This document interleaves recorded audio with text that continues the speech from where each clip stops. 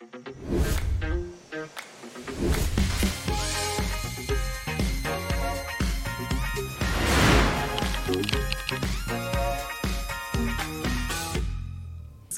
podcast. Welcome to the podcast where wolves actually squat, where wolves never miss a leg day, unlike us. I was supposed to introduce you, but I just love the squat wolf names. Like, why, where is in the world where wolves will go to squat? Yeah. In the gym. Yeah, but it's fine. Now I have a beautiful picture of a nice wolf squatting inside my head. And having really good legs. Really, really good legs. Yes. So show us your legs. I know. I have chicken legs. I don't think you can show us your legs because they're thin and I'm very ashamed of them. I need to squat more, like the wolf. Oh God, I need to bring you to the gym. Anyway, it's lovely to have you here today. Can you introduce yourself? My name is Bassem Youssef. And what brings you here today, Bassem? What brings me to here? Like, I'm talking to you, Sophie. Like, you're the first ever Irish Iranian person I've ever known in my life. So I'm very interested to know tell us about yourself. This is very interesting. I'm very excited to know more about you, Sophie. Do you know what? I was here to find out a little bit more about you, but no, I think it shifted now. I'm going to reverse it back onto you because I want the listeners to know what sets you aside from the young Youssef right now. What's built you up to be the man who you are today? Well, I'm 49 years old, struggling with my midlife crisis, and I play sports in order to feel young and not deal with my existential crisis of getting old. That's me in a nutshell. I love that. I want to know about the nitty gritty. I want to get back down to the roots. Like, what was the childhood picture that we want to paint here? How did that look like? I didn't know that we are in a shrink's office. But so my childhood. I have a very troubled childhood. Now, I had a very regular childhood as an Egyptian kid, growing up in a kind of like middle class family. Went to medical school because I was a nerd. Finished medical school. As I did that, became a heart surgeon. 12 years of heart surgery, and then 2011 during the Arab Spring, my life changed forever. I had this obsession of watching Jon Stewart and The Daily Show for years, and I never thought that we'll have a show like that in Egypt for obvious reasons. After the revolution, I just put like a couple of YouTube videos on the internet, kind of imitating his style. Went viral. Before I know it, I am offered to have my own television show. And bear in mind, at that time, I was actually in the process of finishing my papers to go to Cleveland to become a heart surgeon there. Oh, wow. And I had a fellowship there. So put everything aside, took a chance on that television, media, and comedy career, blew up, became a huge show, 40 million people each episode, biggest show in the Middle East. And I never planned for it. I never actually thought that will ever happen. I think I was extremely lucky, circumstances and what have you. And then, the show had like mixed reviews. A lot of people loved it. A lot of people hated, depending on which side of the political spectrum you were. And without getting into a lot of political details, because I know we should not bring politics into this.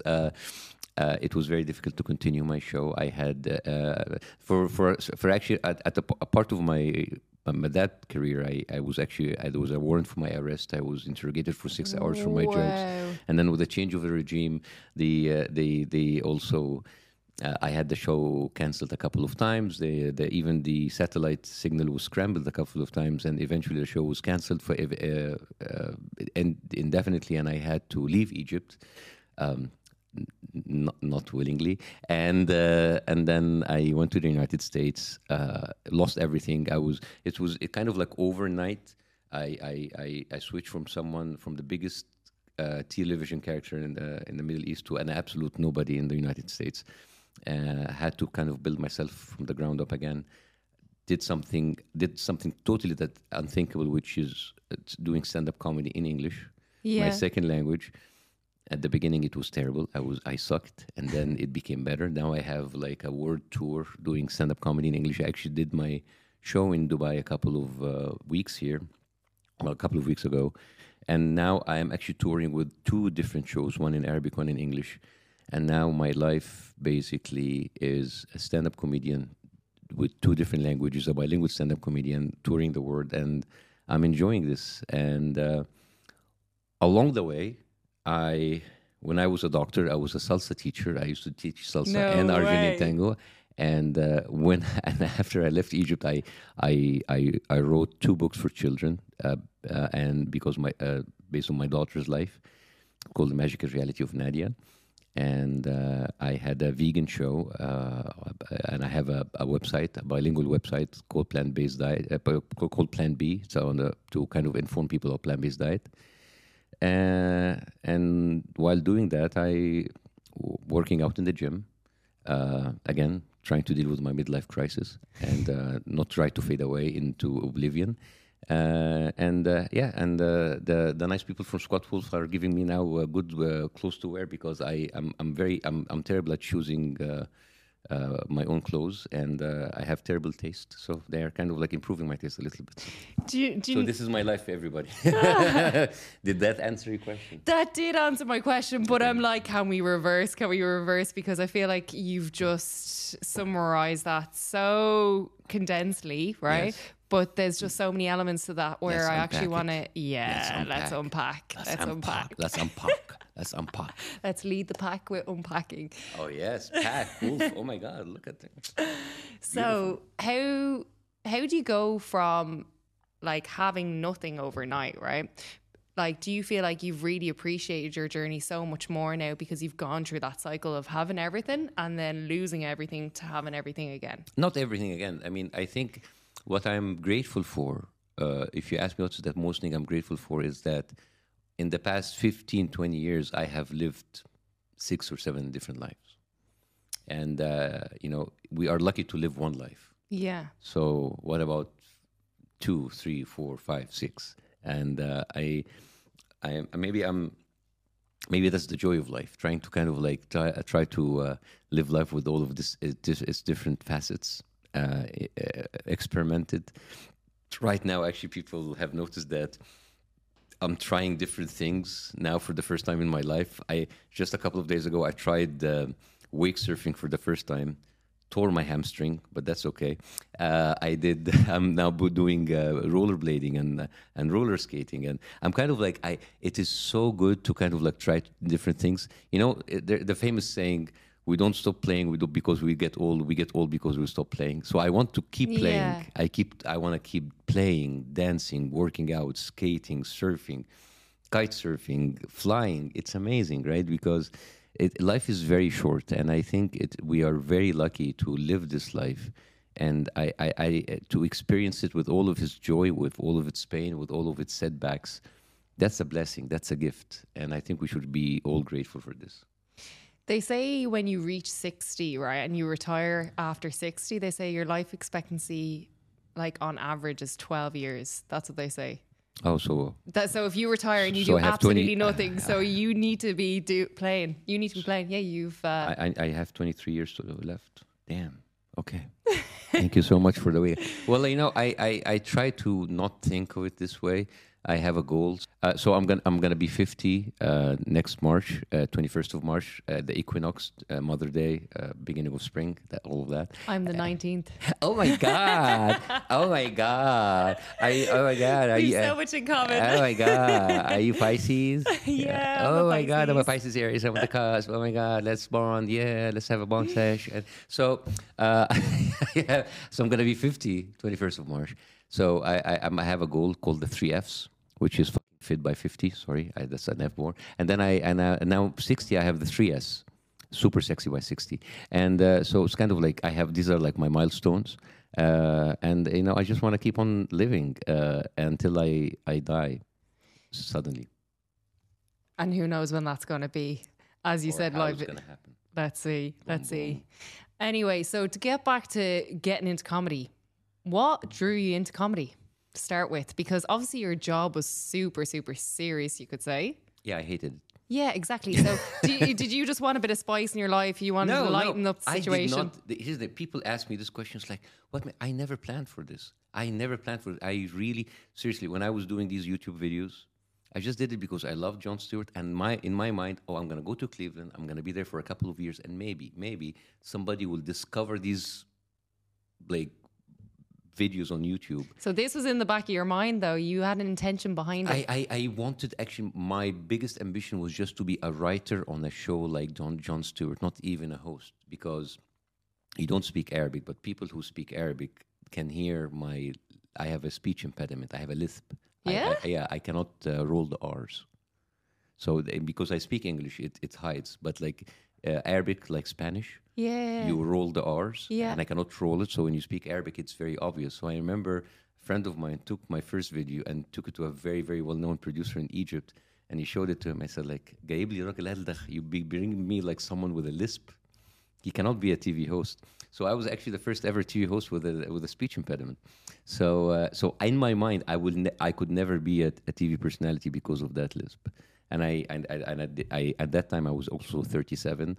I was too late for the game. So my biggest ambition at the time is that somebody will see that video, like it, and maybe have me part of the writing team for someone else. So I didn't plan for all of it. And so even when the videos exploded on YouTube, I didn't think that like I would actually continue that in a career. So what I did was I didn't jump from being a doctor into a TV host. I took a leave of absence for a year. I said, I'm going to try it. And if it fails, I'm going to go back to medicine. So the story is not as fancy as it sounds. Yeah. I did not take a chance on myself and jumped like head first into it. That was a calculated risk. Yeah. So it's really that simple. But then I always think like most people just see the surface level stuff. They don't see the nitty gritty inside. So it looks like it was potentially a risk or a huge transition in your career. I can imagine for lots of outsiders looking in. Yeah. Would you say you leaned into your insecurities of having a lisp, of like having a bit of a challenge to do what you do nowadays? No, I didn't even think about that. I didn't even like. I didn't even know what that an insecurity was. I have no idea. I like, the thing is, like, when people see a story at the end of it, they like to project so many theories on it. Yeah. But it is really not. It was just. I didn't think of it. I was just like, I was going with the flow. Yeah. I had no idea if this would actually work or not. And I was just like, I was there for the fun of it. I was like, yeah, I'm on television now. Cool. Seriously. I don't want to give myself too much credit about that. I think I was just lucky and I was in the right time in the right space. I don't think it's luck. I think it's having the power to let go and go with the flow. And people can't do that. Well, if you say luck the way you say it, I don't think it's luck. I really don't, though. No, it's not so lucky. No, but honestly, like, people are control freaks. Yeah. And that destroys their opportunities. I am a control freak. I get a lot of anxiety because I cannot. It was, as much as I loved the show and being on that show, being a host of the show, that was the most amazing experience ever. I did not enjoy it as I should be because I had terrible anxiety before each episode, during the writing for the next episode.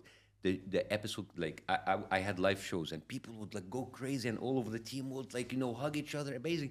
And I was like depressed the whole time because all I could think about, how can we top the next so if, like, one of the questions being asked to me, what is your regrets? I think my only regret is that I didn't enjoy this time as I should. If I would go back, I wouldn't change anything other than this, just to try to enjoy it more, because this is what that is actually my biggest pitfall, that I am so focused on doing things right and trying to perfect things, and I really need to, and I'm kind of like, as I'm getting older, I am trying to give more space to enjoy things more, other than just like focusing on perfecting it. I have a question. Do you enjoy life now? I am trying to. I am trying to. I really want to, and I think I really need to give up my control freak traits, and I need to actually enjoy it as it comes. I can see you've a competitive streak inside you. Yeah, it's terrible. It's great. That's amazing. That's what propels you forward when you have competition inside you. It kills you from the inside. I need to relax a little bit. What would you rather do? Live a competitive life or live a average Joe So life? Yeah, I don't know. I don't know if I can do average. Yeah. I'll get bored. Exactly. I'm very restless. Exactly. So I think if you were to put all your problems on the table right now, in between the two of us, I'm pretty sure you'll grab your problems back. You wouldn't take mine. Yeah, I'll take my problems. Exactly. Yeah, So well, I wouldn't exchange my problems for the world. but honestly speaking, I think you had to go through all that phase in order to try appreciate the times now. Yeah, I think I think that where I am right now, it's because of what I've been through. I'm actually appreciative to where I am right now, and even of the bad parts in my life, they are the reason where I am right now. And I actually learned a lot. So maybe you don't appreciate or you don't like when you have the pitfalls, the setbacks, but it's when you think about it, it is the reason where we are where we are right now. And I'm quite happy where I am right now. Oh, I'm glad. And I feel like you said that without being sarcastic as well. No, not sarcastic. No, I'm trying to kind of like exchange anger and anxiety with more gratitude, and I think I want to kind of live a grateful life other than a stressful life, and it is a journey, and you try to do it as much as you can. Do you have like a daily practice in like being grateful for certain things? No. No, I don't do this like grateful. Yeah, you know, like No. If there's anything daily that I do is actually try to play sports every day. I try to move my body. Yeah. I think moving your body is the best thing that you can do to yourself. It is your reserve, especially when you get older. It is the reserve that you live on going into your 50s and 60s. So knowing all the information that you know about, like obviously your heart health, does your external like habits, does that impact your internal health? Yeah, From what you've seen, like, because often I see people, they smoke 40 cigarettes a day, right, and they live a long life until they're 90. Or Irish people in general, right, they drink 7 days a week and they live a long life, a long happy life. So tell me this. I try not to do that. I try to live actually a healthy life. And I know it sounds a little bit nerdy, but when I'm vegan, as you know. I'm not a militant vegan, so I cheat every now and then, and I say that openly. I don't think that you should be militant about anything, but then the moments of my life where I eat well and I move well, I'm actually happier. Yeah. So it's the inside meaning is like how I feel. I can, on my phone right now, I can show you pictures of me completely ripped, extremely muscular, like shredded. 6 months later, I lose everything and I have a big belly. Yeah. And it actually, and you can see that like I'm actually in that picture, I'm depressed. And when you're shredded? No, when I'm fat. So yeah, I think like what you do externally definitely reflects of how you feel internally, and that is the whole goal, is to feel good about yourself. Yeah, I think that's true. But I think sometimes in this day and age, don't you not think that the aesthetics, some people put so much focus on the aesthetics that they actually don't internally focus on what's going on inside themselves. And as a report of you saying you were ripped to shreds and you felt really good at that time, or you look good at that time, sometimes just looking good isn't enough. Absolutely. I mean, I'm not saying that like looking good is everything. I think there's like many factors that make you feel good about yourself, and that's important. But I think it really helps that you feel good about yourself and you look good also from the outside. I mean, you can call it vanity, you can call it, a little bit egocentric, but at the end of the day, like, there's nothing wrong about loving yourself and about like actually giving the best treatment for your body and doing everything in order to good and look and feel good. I think it goes hand in hand. Yes, I'm not saying that looks are everything, but I think I do it for myself. Yeah, I do it for how I look for myself. I look at the mirror and I'm happy that I'm grateful that I'm in that age and I'm still fit and I still look okay, and I think I have a better body now that I had when I was 20 or 21. and I have more knowledge now how to keep it, how to maintain it, how to actually and that's good. That's important, and I don't think it is shallow. I don't think it is trivial. I think it's very important, because that is the vessel that we move in. That is the vessel that actually carries us in through life. And the same way you care about your car, same way that you care about the repair of your. You want to see my car? Well, the same way that you care about the car if you're good to your car.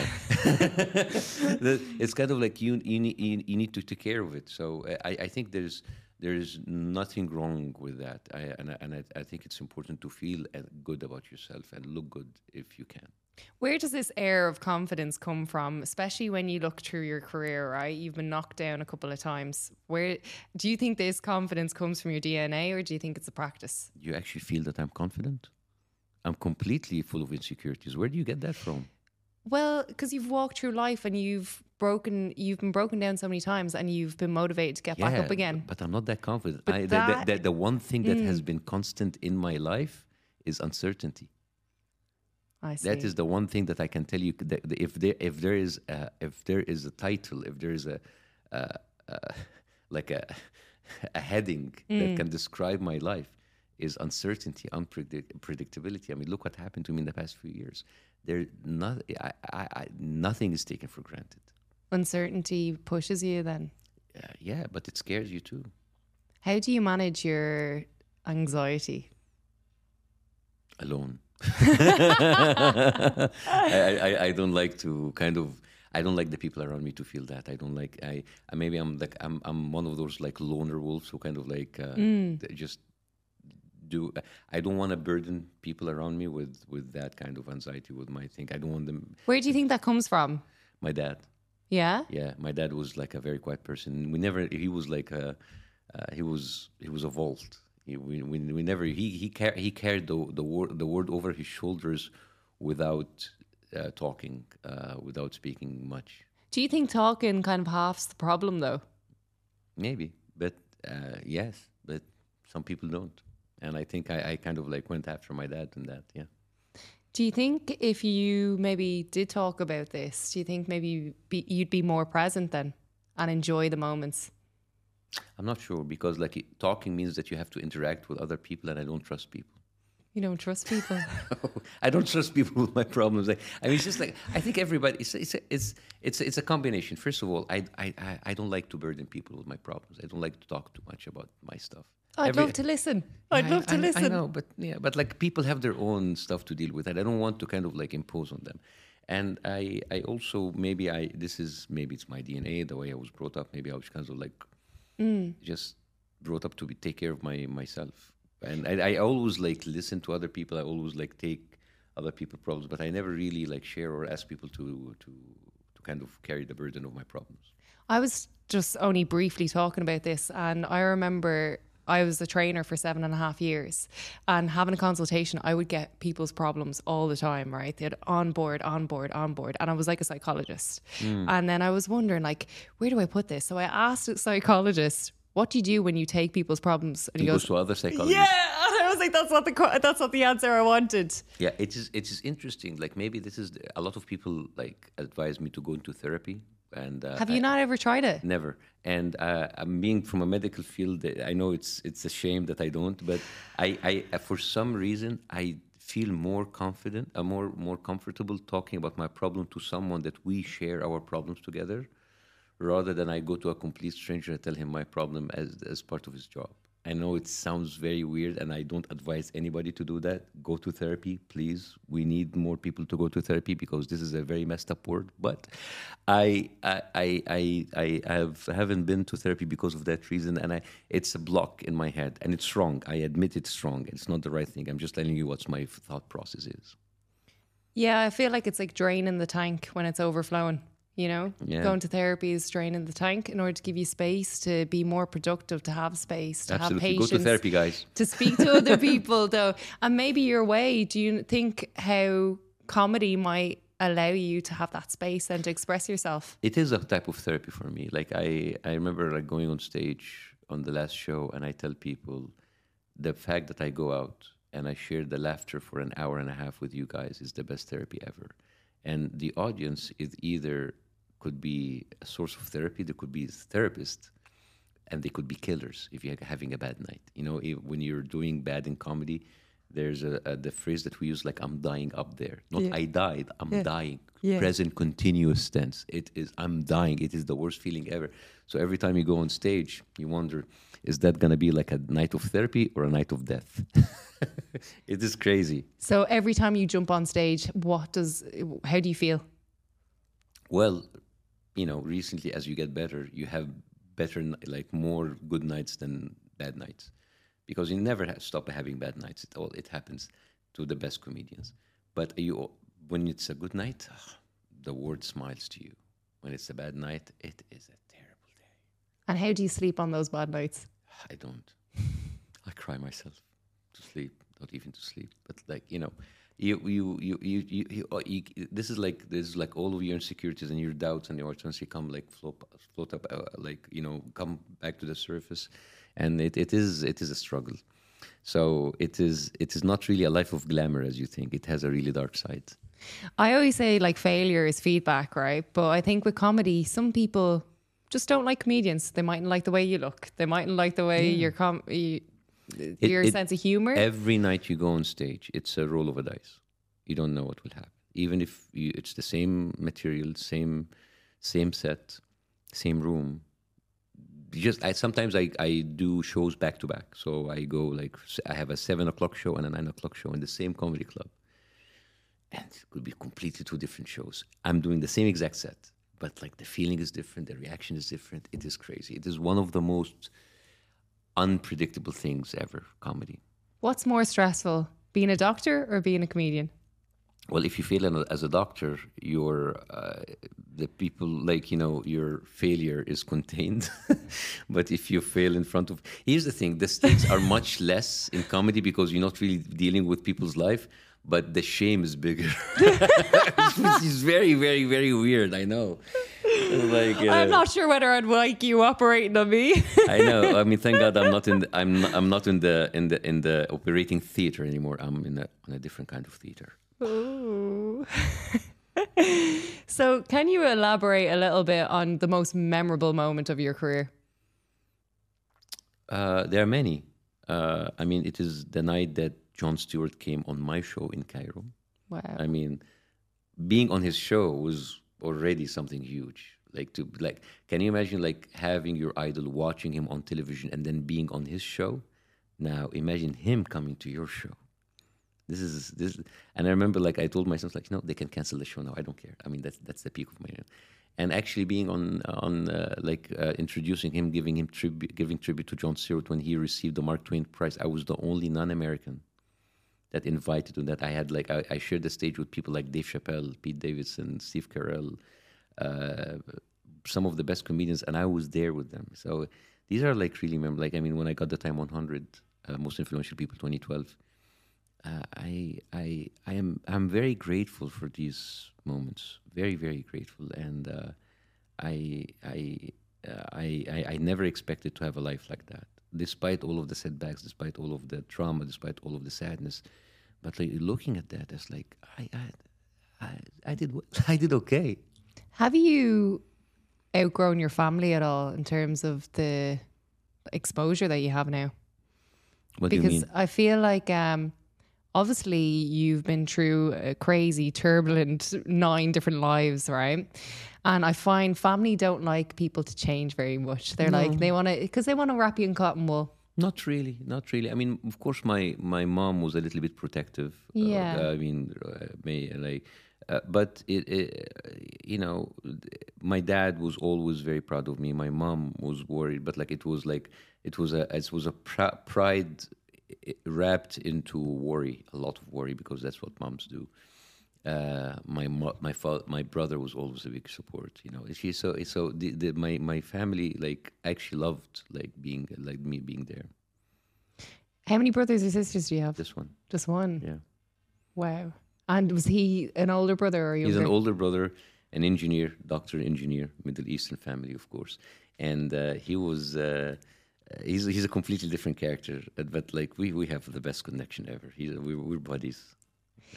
So how do you take a step away from a Middle Eastern family and just express yourself in the comedy area and try not to cross the line of pushing the boundaries too far? Well, as I said, it was a very unique era. Well, you know, the part of the revolution, what happened, there was like kind of like everything was fluid, everything was possible, everything, there was like this kind of like feeling that we can do anything. And it was not just me, the whole country was going through this phase. So I was kind of part of a much bigger movement. And as again, I think it is just, luck is a huge part of it. Circumstance is a huge part of it. Like timing is a huge part of it. So I was part of that movement. I was part of that mindset that what happened. And that's why when it was not available anymore, it was not possible anymore, I left. You talk about luck a lot, and I just wonder, how do you think luck has been invited into your life? Because personally speaking, I don't think luck is always by chance.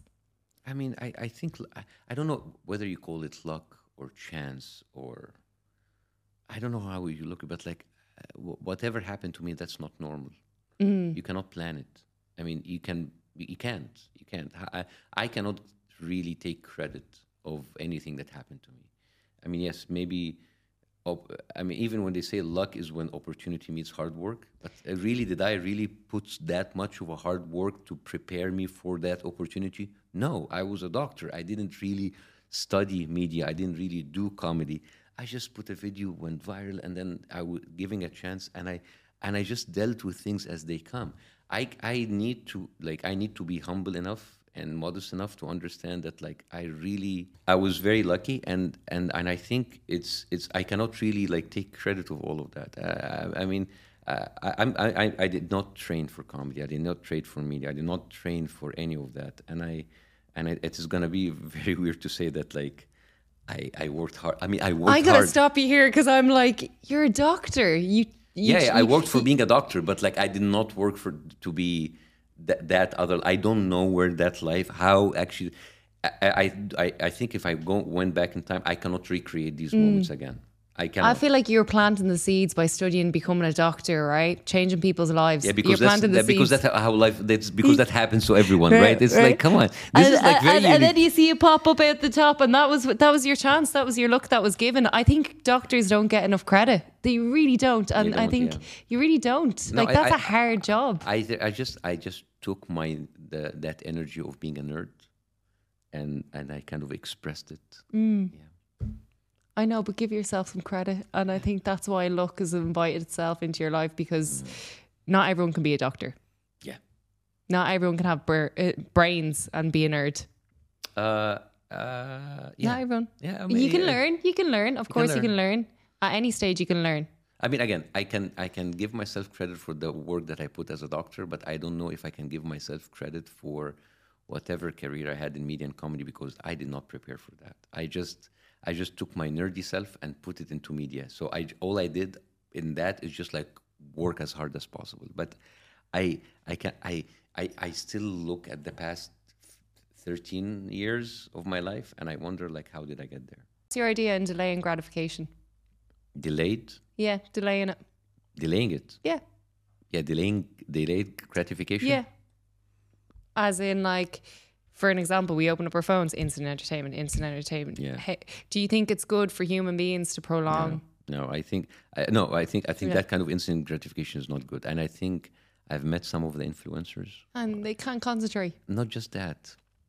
I feel sorry for them because for a couple of reasons. First of all, I think all they see, they don't see humans in front of them. They see likes and views. And I think the way that they carry themselves around. I think social media have kind of ruined a lot of our human connections. People are now more connected to their phones, to the short videos. They can't enjoy anything that is deeper or longer than 30 seconds. And I'm from a generation that I've been through. I was there when there was nothing called internet. There was not even email.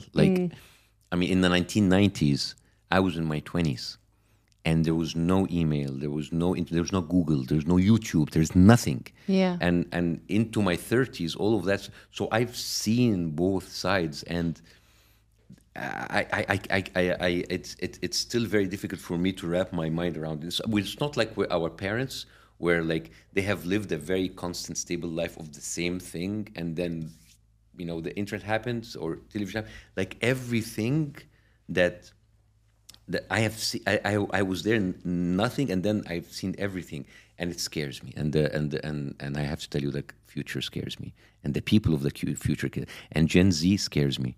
I'm sorry. Yeah. Yeah. They scare me very much. Remember when we were making fun of millennial? Gen Z. I'm a millennial. Yeah, you're old now. You're old news. You're ancient already. You're ancient. I'm a caveman compared to you now. Okay, I'm gonna ask you, why vegan? Oh, I had a friend of mine, a school friend of mine, known him for a very long time. He was my age. He was in a water polo Egyptian team, water polo national team, and he was athletic. He was like me, like doing all kinds of sports, and then at the age of 33, he had MS, multiple sclerosis.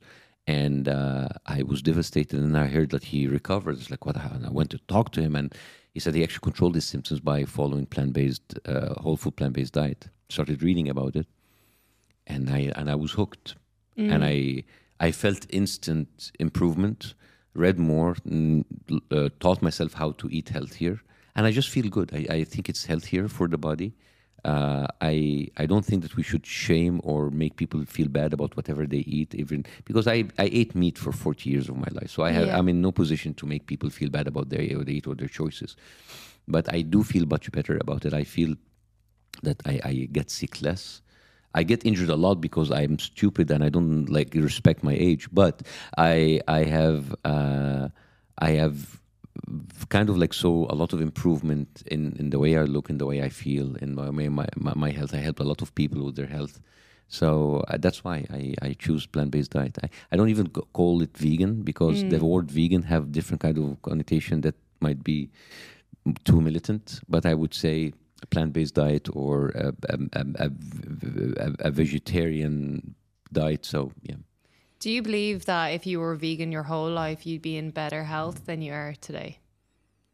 I think so. I mean, I started late, but it's never too late. So maybe if I was, I think that your body has an amazing way to repair itself, and I think it's never too late to start. So instead of reminiscing about oh, I wish I was vegan more, I was I'm appreciative for all the kind of food that I tried, and now I'm happy that I'm choosing that kind of life. So have you been fit your whole life? I've always played sports. When I was at the age of 12, 13, I joined the basketball team and I was playing in the Egyptian league. I was not the best player, but I played regular leagues. I did 8 seasons until I went to medicine and I couldn't do it anymore. But even after I finished it, I did track and field. I was running 400, 800 meters. I was playing in school. I played volleyball. I played soccer. Then I learned squash, but not competitive, but recreational. Boxing until I got my first black eye, and my mom made me stop. And my mom made me stop as well. When you did boxing, oh good. Yeah, I started here, and yeah. Yeah, but I actually had a physical black eye, so it's I went and so I stopped. So I always played, and then I worked out in the gym. So I've always played sports, but I think now at a later stage of my life, I have more knowledge about my body, so I know how to kind of have that kind of a look, and as you said, the aesthetics, the look, and how you deal with your body fat percentage and your muscle mass. So I think it's kind of the cumulative knowledge that you carry along the way. But yeah, I've always loved sports, even if I just pick up soccer games. How's wearing SQUATWOLF for you right now compared to the old days wearing squash, Well, playing squash? What was the gym clothes like back then? I'm telling you something. I have never cared about actually wearing good gym clothes because I'm cheap. But it's nice to be actually to try something that looks good on you. And I have to tell you, let alone the comfort and the stuff, you look good in that, and it's kind of like it's part of it. Like it looks good. It's kind of like it gives you like a better look than what you actually are. So it's kind of like faking it. Yeah. It's like women wearing makeup or putting filters. I never put filters, but I have makeup on. I don't know. I like I just have your word for it. But so it's like when you actually look good in gym wear, it kind of like gives you. It's like, listen, it's all about vanity. It's about like me and the mirror in the gym. Please don't cross my image. I'm gonna kill you. But like, it's that kind of feeling. Like you feel good and you also look good. And it's this is the whole idea about like working out, right? You look good and you feel good. So having the right attire, the right look is good. I'm very proud of and I'm not doing that as a plug or anything, but I'm very happy that this actually like the SQUATWOLF is actually like a local brand. Yeah. And I love the fact that they are competing with the quality with actually like known brands that have been there for years, international brands. So that's why I've been actually supporting them, because I love having like an Arab brand which is local that actually, and I've actually been wearing it in the United States, and people are like, what's that brand? And I tell them, it's like, interesting. What kind of wolves squat? I'm gonna have wolves in my head now when I'm squatting next squat day. Wolves squatting all day long. What's your favorite collection then? I like their vintage collection, the Golden Era. It's kind of have like a 1960s, 1970s kind of look. I like that. It's different and it's kind of like very unique. So what's the future for you? What does the future hold for you? More uncertainty. Well, I hope that I would continue doing comedy, and this is one of the best gifts that you can receive and share with people. And I hope on health-wise to continue being healthy and athletic and play sports, because that is another gift in life. So basically, if laughter is kind of like a medicine for your heart, and sports is a medicine for your body, and if you have a good body and a good heart, I think what else do you need? What's the fundamentals someone should look after to have a great life in terms of health? What should they focus on the most? Food. Food? Seriously, like a lot of people say, "Oh, what's your dress?" I'm like, guys, it's 80% in your kitchen, 20% in your gym. Seriously, because you can work out all day and then you can eat very bad and you can it's a waste. 80%, it's like 80% kitchen, 20% gym. You pulled the words right out of my mouth. I used to always say this to clients all the time. Yeah, I should take your job. Well, I'm a doctor of finance now, actually. Funny enough. You're a doctor of finance. How boring. Yeah. I used to do body transformations. Now I'm doing financial transformations. So all right, good. That's right. Like amazing. Helping people with their finances. It's like you being a doctor and now being a comedian. It's behind me now. Yeah. You kind of want something a bit different. Yes. You need to pull the rug from underneath you and put the anxiety out there. Yes. And do something completely different. I totally agree. Like, what's your advice to someone who wants to try everything? Where should try everything? That's my advice. Freaking try it. Why don't you do it? Take a chance. Challenge yourself. Try new things. It renews your heart, renews your energy, renews your brain. It's good. It's good to kind of like challenge yourself continuously. So, what's your future goals? Because I feel like you've only kind of vaguely told me what you want out of life. And again, my future goal, the big goal is to be happy. How to do that, that's a different life. But, if you want to have my goals, I want to win an Oscar and Amy a Nobel Prize. But, we'll never know. You have to put it out there. Yeah. But you said your future goal is happiness. Yes. Why can't you not be happy now? No, I am happy now. I'm happy, but it's happiness is a process. It is not like something, because this is a very dynamic thing, You can be happy for one moment, for one day, but you strive for keeping that. It is a process. It's a journey. It's a journey of happiness. But despite the setbacks, despite the disappointments, you always strive to be there. Do you know my good friend Mo always says that your default state is Mo is Muhammad because like everybody that you know is Muhammad. I have like one Arab friend whose name is Muhammad. Yeah, Yes, okay. Mo. And Beautiful. his name is Usama, but I call him Mo. Yes, go. But he explains like happiness being your default state from the day you're born, because when a baby, right, is born, right, when it needs to be fed, it cries. Yeah, when it's happy and when it's content, when it doesn't need anything, it sits there and it smiles. I really seriously, because like I think humans are like cucumbers. We are like 70% water, and but we just have added hormones and stress on it. Basically, we are very stressed out cucumbers. I've never Googled how cucumber like. Yeah, I think we have the same water content as cucumbers, but we just have hormones and stress. So I think really we need to go back to our vegetative state as cucumbers. You normally sprinkle salt on cucumber. Salty life. Or you pickle it. Yes. Right. Well, I just want to say thank you so much for being on the Squat Wolf podcast today. It's been a true delight having you. And I just want to ask one last question. Who would you like to see on the Squat Wolf podcast next? Who I'd like to see? Yeah, who would you like to see? Mo Salah. Oh my God, I'm a Liverpool supporter. I'm not, but I will support any team he's on. I'm a Mo Salah supporter. Like I love it. My whole family are yeah. Liverpool supporters. You Yes. know, when three older brothers, right? We used to walk down the stairs, right? And we had "This Is Anfield" on top of the stairs, and we'd run down the stairs and kiss our hand. Oh my God, you'll never walk alone. So if we can get Mo Salah on this would be amazing. Yeah, he's my favorite athlete ever. He's like, his journey is just so inspirational. And I had the pleasure to meet him, and I was hosting Esquire Man of the Year, and he was the Man of the Year. And I kind of joked a lot about him and made fun of him, but he liked it. He's a lovely character. I love him. With that being said, I know I'm going to ask you another question here, and I keep throwing them out, but has there been any role models in your life or anyone that's been a true inspiration to you? My parents. Your parents? Yeah, my parents. I think my parents. I mean, God bless their soul. I mean, they're not with us anymore. But I think as people from a middle kind of middle class, my father was a judge, my mom was a university professor. They have strived all their lives to give a better life to their kids, and I think this is like they installed that into us.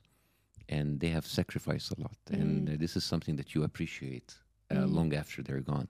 So I do appreciate them, and I do appreciate them being in my life. Do you have kids? I have 2 kids, and I live for them, and I want to kind of give them everything the same way my parents gave to me. I'm sure they're going to be serious high achievers. Yeah. I hope so. It's been a pleasure. Thank you so much. Thank you so much.